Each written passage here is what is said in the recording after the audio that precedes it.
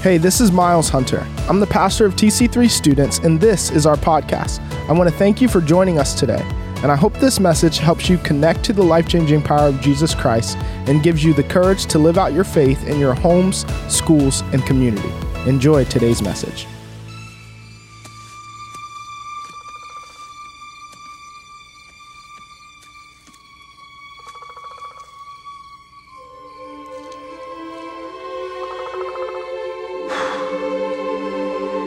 That's not my father. It's just my reflection. No. Look hard.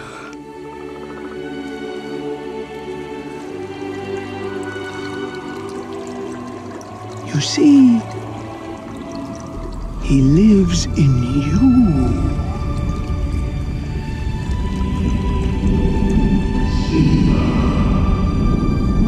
Father? Everyone give it up for The Lion King. Woohoo! Who likes The Lion King? Be honest. Yes! Best movie ever. I feel like we couldn't do this without having a Lion King reference. So for those of you who don't know me, I'm Janae. Hello. I'm married to this one who crawled creepily across the floor during the Lion King clip. But okay, I'm going to start off with a question, guys. Have any of you guys ever been in a fun house? You know, those like really creepy carnival fun houses. Anybody? Yeah. Was there one at the fair? Yes. Okay. I feel like every fair has like a really, really sketch fun house, and it always ends with like a slide. So when I was a kid, I loved these fun houses. So basically my favorite part of these fun houses was like the little glass mirror rooms. You know what I'm talking about? Not the mirrors, the glass where you would like, it was a maze and you'd go through. And I kind of liked it as a kid because I tried to see how fast I could go through, and I'd always hit a wall. And I thought that was funny. So that was the part I liked. But a part that I didn't like, that I hated consistently about every fun house, and every fun house has these rooms, are the mirror rooms. And the mirror rooms, they're pretty creepy. You walk in front of one mirror and it's like, you're like a blob and you're really short. And then you walk in front of another mirror and you're like zigzagged. And then you walk in front of another one and you're like super tall and you're an alien. You guys know what I'm talking about? Yeah. So all the other kids would want to like hang out in this room. I did not. I didn't like it. I would just walk by really, really quickly. Honestly, I think, it was creepy. You know, there was like the OG phone filters before we had phone filters. But also, I think I hated them because they distorted my image to a point that I didn't like it.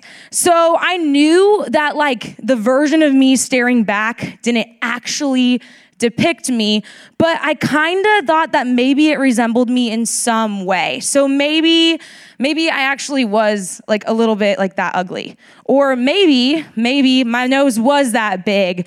Or maybe, I don't know, maybe I was fat. I don't know, all the different things. I was like, maybe these images are actually me in some degree. And so I thought maybe this distorted image resembled me in some way. So why do I bring this story up? I think if we're all honest, every single person in this room, if we get down to the nitty-gritty and we look at ourselves and we look at who we are and our identities, I think that we all view ourselves with this distorted perspective. So it might not be a funhouse mirror, but it might be through the lens of how everyone looks on social media, or how everything's photoshopped on social media. Or it might be through the lens of expectations placed on us by others, by our parents, by our friends, or even by ourselves. Sometimes we're toughest on ourselves. Or it might be through a people-pleasing perspective, or maybe it's through a perfectionist perspective. We define ourselves with all of these labels, and the world throws all these things at us, and it tries to tell us who we are, and it distorts who we are and how we see ourselves. So we're starting this new series called Mirror, Mirror, where we will dive into our identity and what it means that we are image bearers of God. So I will get back to that clip of good old Simba in a little bit, but hang on to that because that's going to be really, really important. So tonight, we're going to focus on what it means that we are each made in God's image. What does that even mean? I've heard that a million times growing up in church. I was like, cool, I'm made in God's image. Like, I didn't know what that meant. So we're going to basically dive into what that means and how that's lived out in a world that is constantly feeding us all these distorted images of how we should view ourselves. So we'll learn that identity is less about who we are and is more about who God is. So, what is this mere concept and how in the world does this relate to identity? So in 2 Corinthians 3:18, you guys can look on your YouVersion app or it's going to be on the screen right behind me. It says, all of us who have had that veil removed can see and reflect the glory of the Lord. And the Lord, who is the Spirit, makes us more and more like him as we are changed into his glorious image. So what does this verse mean? What is that veil that's talking about? What is this? So this verse is talking about something that happened way back in the Old Testament. This happened in Exodus 34. And it's talking about this meeting that happened when Moses actually met with God. Now, when Moses met with God, he couldn't actually meet with him face to face because God is just that glorious and insane. So Moses literally had to kind of like hide in the crack of a mountain, and God's like, I'll pass by and you can see my back. And so after this meeting happened and Moses literally talked with God, which is so cool, basically Moses' face shone so brightly and so powerfully reflected God's glory and his radiance that he had to cover his face with a veil before he even talked to the Israelites. Those were God's people. He had to protect them from even the reflection of God's glory, which is crazy. So basically, they had to be protected and veiled from God's glory and his presence with them. But now, you and I, we don't have that anymore because God removed that veil. He tore it down between himself and us through Jesus. So now we can be in God's presence. We can experience his glory as he's revealed it to us through Jesus Christ. And now we don't need to cover up our face after time with him. After I spend time with Jesus, I don't need to be like, all right, got to put a veil on before I go see anybody. No, I can go out into the world and reflect like a mirror reflects the sunlight, God's glory to everybody around me. And all those who see me should see Jesus reflected in me. So what does it mean exactly that we're made in his image? What does that mean? So if you lived in ancient Bible times, it's not this way anymore. Some places around the world it is, but odds are you lived under the authority of a king. So many of these kings claimed that they were gods, or even they would even call themselves, I am the image of God, meaning that they had the authority to tell people what to do, and they ordered people what to do, and they would do it, and they got to decide, okay, this is good. I define what's good and evil. Now, these kings would often make statues of themselves, and they would be in their image. And these statues were called Selim, which is a Hebrew root, which means idol or image. So often they would set up these images of themselves in like far parts of their kingdom. So if their like crib was over here, they would like set up a statue way over there. So the people over there knew, hey, yo, I'm in charge. Like, this is my land. Like, you know who's in charge. So when people looked at that image of them, they would understand, oh, this part, we're under the authority of the king here. So one king that did this that you guys all might be familiar with was King Nebuchadnezzar. Who knows King Nebuchadnezzar? You guys remember? We'll call him King Neb. So, because Nebuchadnezzar is like, whew, that's a long name, man. All right, so this is in the book of Daniel.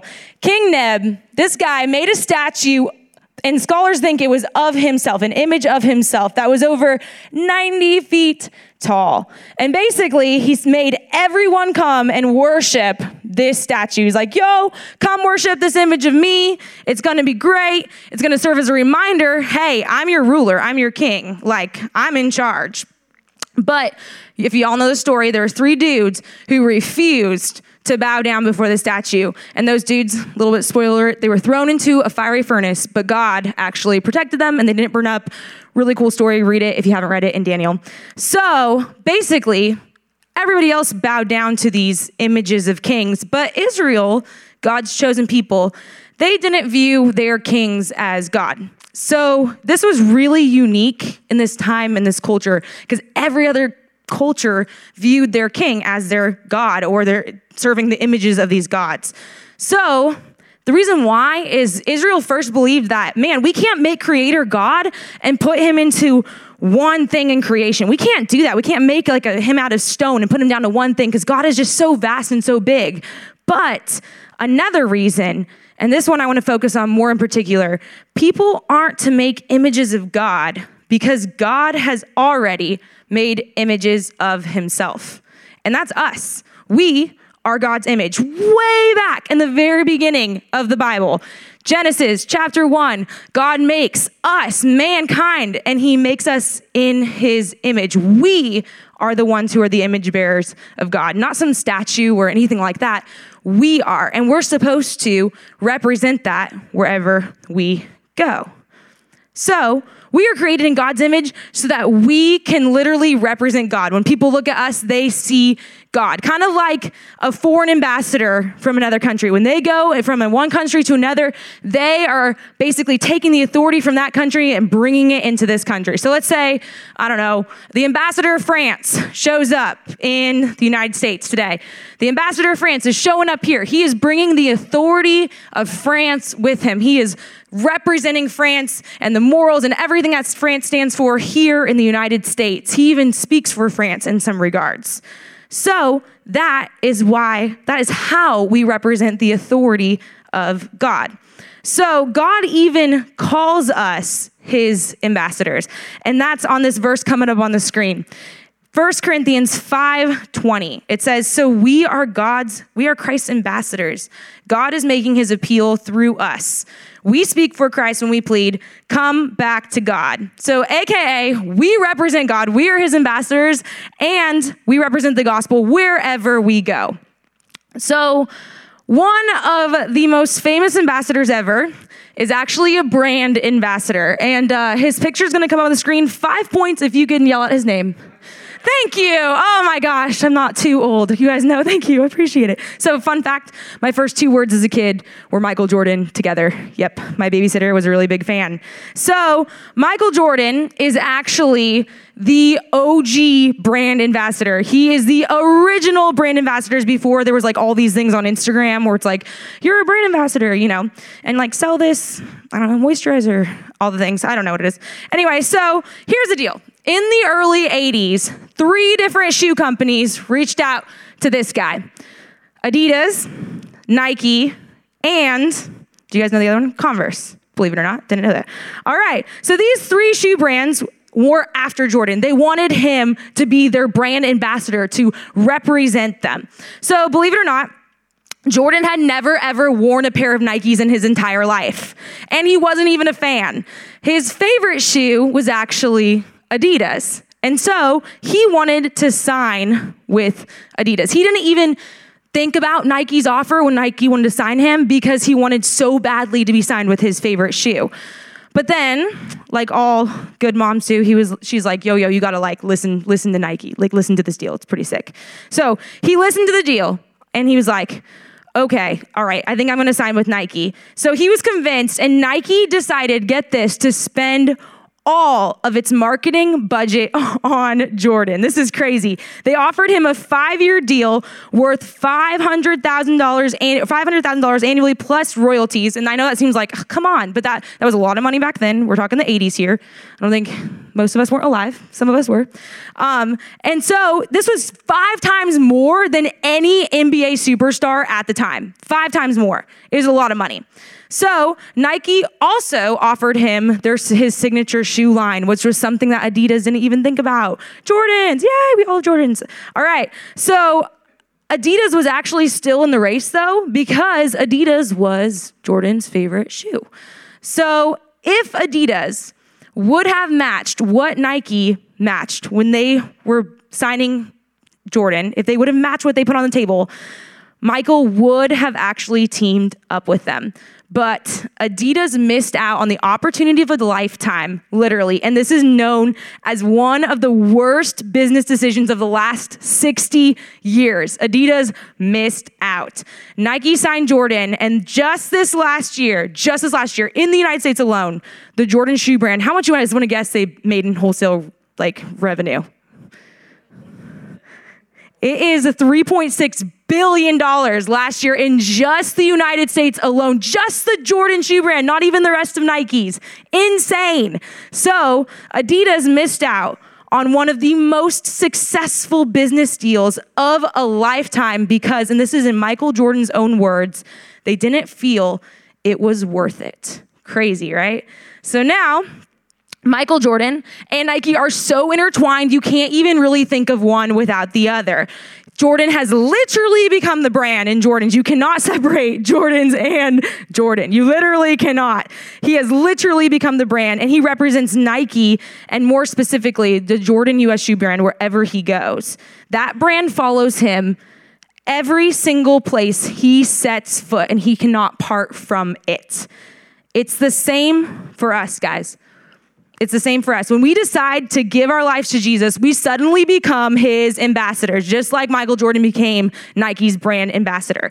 Everywhere we go, we rep him. His name and our name are inseparable. People look at us and they see him. His name is on our jersey, whether we are at home, interacting with our family and our siblings, whether we are in the classroom, whatever you say to your teachers or behind your teachers' backs, to your friends, when you're on the sports field, when you're on stage, all of these things, even when you're in secret, you represent him wherever you go. The craziest thing is that when you and I when we surrender our lives to Jesus, he paid for that deal in the most priceless payment ever. More priceless than any dollar amount. It was his own blood that he paid for this deal. And the reward is way better than $3.6 billion revenue just last year.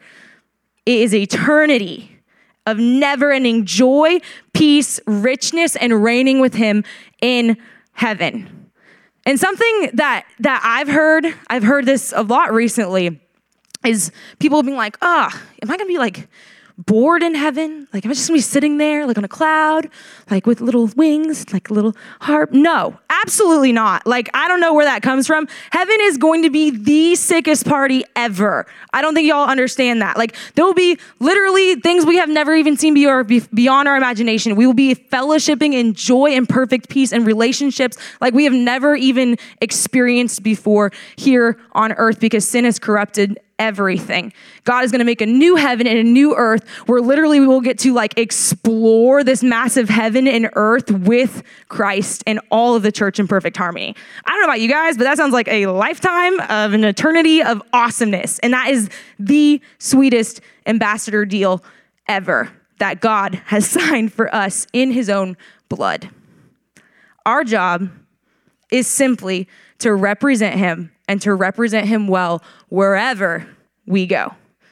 We must realize that how you and I act and the choices that we make always create an impact. I used to hear this phrase from a mentor. He said, you don't sin in a vacuum. None of us sin in a vacuum, AKA our sin, our behavior, our choices, they always make an impact, and they always affect someone, and always give those around us an example of who we are representing.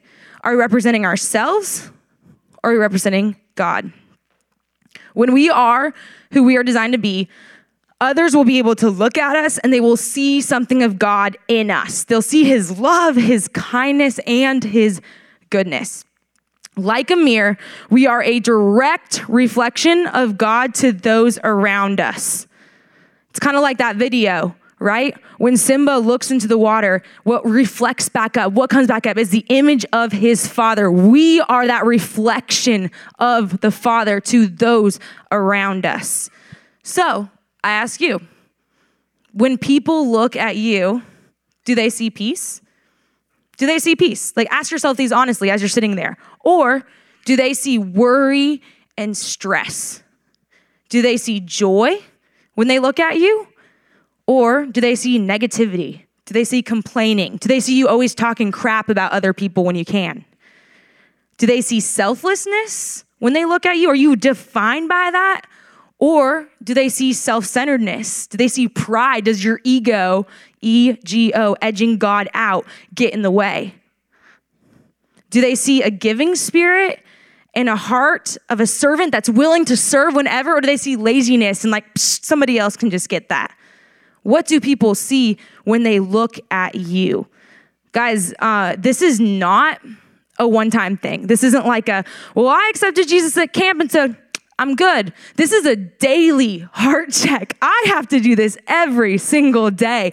Be like, man, I did not represent Jesus well in that moment. God, I need you to change me. I need you to fill me. I need you to live through me because, man, I did not represent God well. Make me selfless. I die to my pride. I die to my flesh every single day. So one cool thing about being made in God's image is that it is not just in our structure, who we are and what we do and all of that, like we just talked about, but it's also in our function. That's how we operate on a daily basis every single day. So God's image is actually reflected in us and it allows us to operate here on earth in our earthly relationships as God has designed us to. It allows us to act in the same way that God would in those situations. And here's just grazing the surface, just a few examples of how God's image is literally imprinted on us in every way that we act. So in our worship is one of them. Our fellowshipping with God in worship reflects the fellowship that the Father and the Son and the Holy Spirit have with each other. Our worship reflects God's image. And guys, our whole lives should be a spiritual act of worship. It's not just what happens up here on the stage. It's living every single day honoring God. Our lives are a spiritual act of worship. And our relationships, our ability to create and make meaningful relationships with each other imitates God's ability to want to have intimacy with us and have those deep relationships with us. You guys notice that like we don't all live on like little islands by ourselves? Like, no. I mean, some of you guys might be like, that'd be pretty cool for like a hot second, you know, and they'd be like, I need my friends.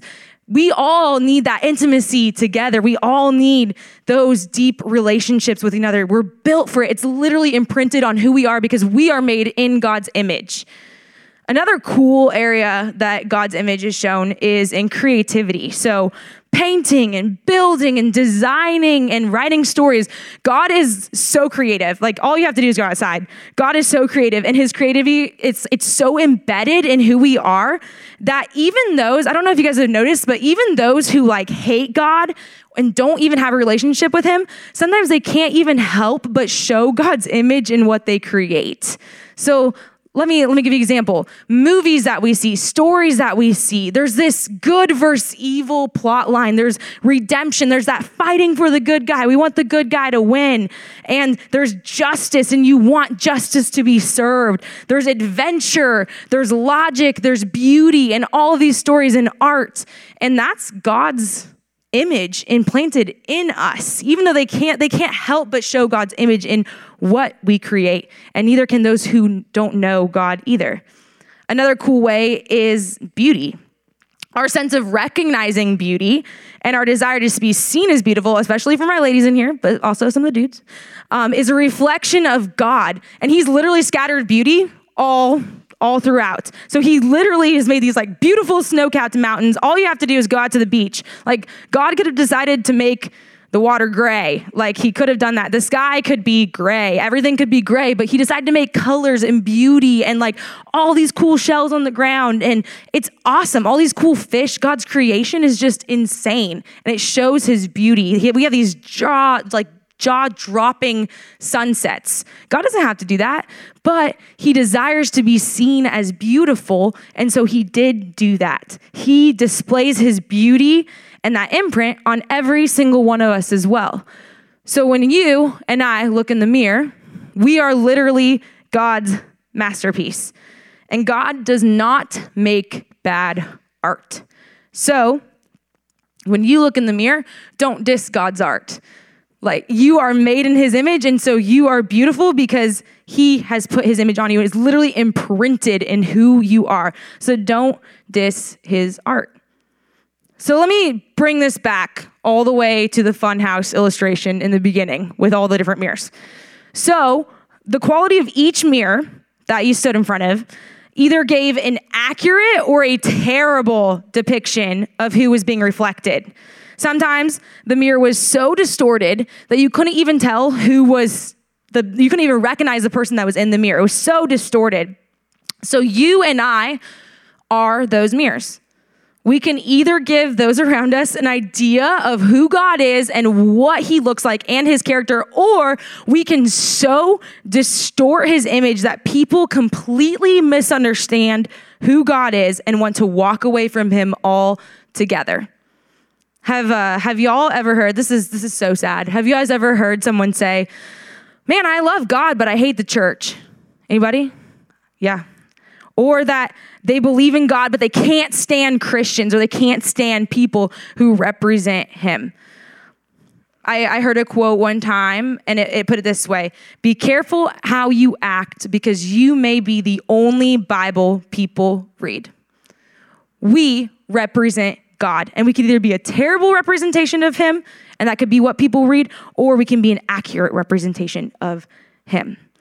God has designed us to reflect his goodness and his glory. We are supposed to be a representation of who he is to this broken world. We're supposed to be that way, but we are not perfect, and we can't do it on our own. No matter how hard we try, no matter how much we try to check off boxes or better ourselves or be a religious person or all of these things, we will fail, no matter how hard we try. So how do we do this? How do you and I, how do we reflect Jesus well? Well, Colossians 3:10 gives us the answer, and it's going to be up here on the screen. Put on the new self, which is being renewed in the knowledge, in the image of its creator. That is how we do it, guys. We put on the new self. In and of ourselves, you and I, we can't do anything. We cannot do anything to represent Jesus. But when we allow Jesus to change us from the inside out every single day, he begins to transform us from this distorted, cracked mirror to a whole clear one that depicts him and shows the world who he is accurately. The more time that we spend with him and the more we invite him to change us into this new creation, the more accurately we reflect Jesus every day. In order to represent him well, in order to be a brand ambassador for Jesus that actually represents him well and who he is in his character, we need him. We cannot do this on our own, no matter how hard you try. So, guys, I want to leave you with this challenge. It's really, really simple. Really simple. So, who looks in the mirror every day? Don't lie. Don't lie. Yeah, no. Yeah. Yeah. Even I know you boys at Jensen Beach High School, you don't have mirrors in your bathroom, but I know you do have mirrors at home that you guys probably look at, you know? Don't even lie. All right. I'm not saying it's anybody's fault. All right. So here's the deal, guys. So every day this week, when you look at the mirror, every single day, I want you to take a moment and look at your reflection. In that moment, I want you to ask Jesus to transform your heart, and help you to better reflect him. Take a moment and realize that you're his ambassador and that you are representing him everywhere you go that day. Everywhere you go, in the hallways, in the classrooms, at home, everywhere you go. Ask Jesus to change you in such a way that when others look at you, they see him. Guys, I'm going to end with a story, and I haven't gotten this right a lot in my life. I haven't. Every day I need God to transform me and to change me, because, man, some days I'm really negative and complaining. Some days I'm really selfish and prideful. I'm just being honest. One day, a few months ago, I remember I was going with a student. I don't remember who it was, but we were going to a bakery. And I remember I was just having a really bad day, and all I wanted to do was just kind of complain and just be. You know, those days where you're like, does people know? Okay, yeah. All right, so basically it's one of those days. And so I walk into this bakery, and before that, in my funk, I asked God, I'm like, God, I just really want people to see you in me today. That's what I want today. I want people to see you in me, because I don't have anything left. I have nothing left to give today. And it was so cool because there was a new girl at the counter that day, and she was just kind of overwhelmed with all the customers and everything. And there was a lot going on, and there was kind of some complaining customers. And I was just kind of talking with her and just interacting like normal. And out of the blue, she says to me, she says, "Are you a Christian?" And I was like, yeah, wow. And she said, and I'll never forget this, it stuck with me. She said, "I could see Jesus in you. I could see him shining through you." And the crazy thing is that day in and of myself, I was in a funk and I didn't want to do nothing. But God, I asked him to change me. I asked him to be seen through me. And because of that, some random person at a shop saw him in me. And I want that to be our prayer. I want everywhere that you guys go out this week, every day when you look in that mirror, God, I want people to see you in me. All right, guys, let's pray.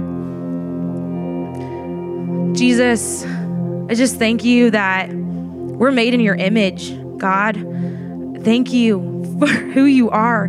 You're so, so, so good. And we don't deserve your goodness, God. I pray for every single student this week that they would realize, that we would all realize that we represent you, God. Everywhere we go, we have your name on our jerseys where we go. And so, Lord, I pray that you would transform our hearts, God, that we would represent you well everywhere we go, that when people look at us, we would reflect your glory and they would see you. We love you, Lord. Here I pray. Amen.